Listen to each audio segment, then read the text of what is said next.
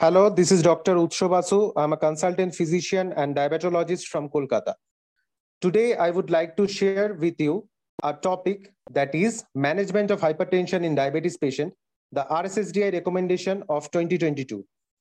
We all know that hypertension and diabetes are two of the leading lifestyle diseases in the Indian and South Asian population that often coexist due to overlapping pathophysiological factors.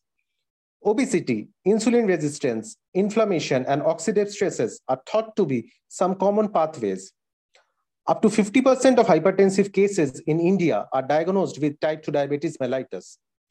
Now, the recent RSSDI guidelines of 2022 provide comprehensive recommendations for managing hypertension in patients with diabetes.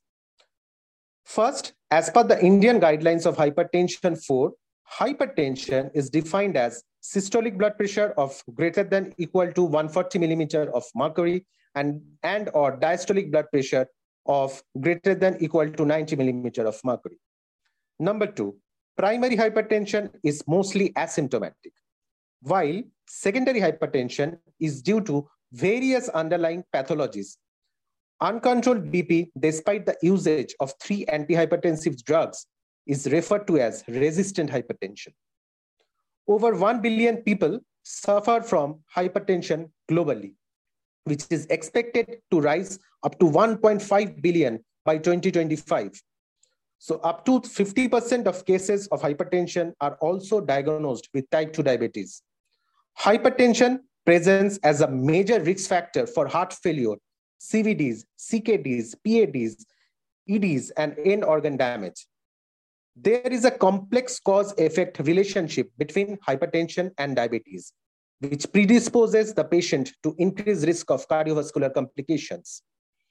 Number 5, the patients with diabetes and hypertension, 24-hour ambulatory blood pressure monitoring is recommended to maintain BP targets of 120 to 130 millimeter of mercury. The usage of an Android sphygmomanometer must be preferred over digital devices. However, digital machines may be preferred for home-based managements. Blood pressure threshold vary with age and comorbid conditions. Number 6, non-pharmacological management of hypertension in diabetes patients. Lifestyle modification may delay the need for pharmacological interventions or can complement the BP lowering effects of drugs. A low sodium diet, a physical activity, and a healthy diet are recommended to manage hypertension in diabetes patient. Number 7, pharmacological management of hypertension in diabetes patient. First, ARBs are recommended as the choice of therapy, preferably in combination with CCBs to manage hypertension and its resulting complications. For combination therapy, newer CCBs, example, cilnidipine along with ARBs are recommended. Then, cilnidipine is a novel, effective, and safe CCB, which is established for its renoprotective benefits. Then, combination of these ARBs with thiazide-like diuretics also reduces the risk of renal disorder. While telmisartan can be the first-line ARB for treatment of diabetic hypertensive due to its beneficial effects on fasting blood glucose and insulin levels, alternatively, azilsartan with a similar safety and efficacy profile is also recommended. Thiazide-like diuretics can be preferred in elderly patients with existing CVDs. ACE inhibitors may be used as an alternative to ARBs for CVD risk reduction in high-risk patients.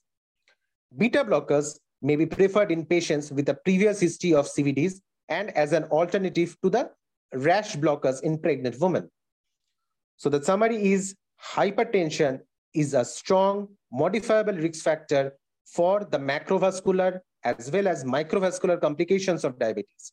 Strong evidence from clinical trials and meta-analysis supports targeting blood pressure reduction to at least 140 by 90 millimeter of mercury in most adults with diabetes.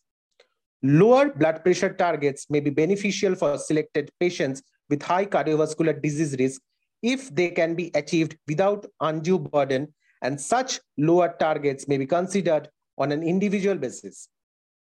In addition to lifestyle modification, multiple medication classes are often needed to attain blood pressure goals. Thank you.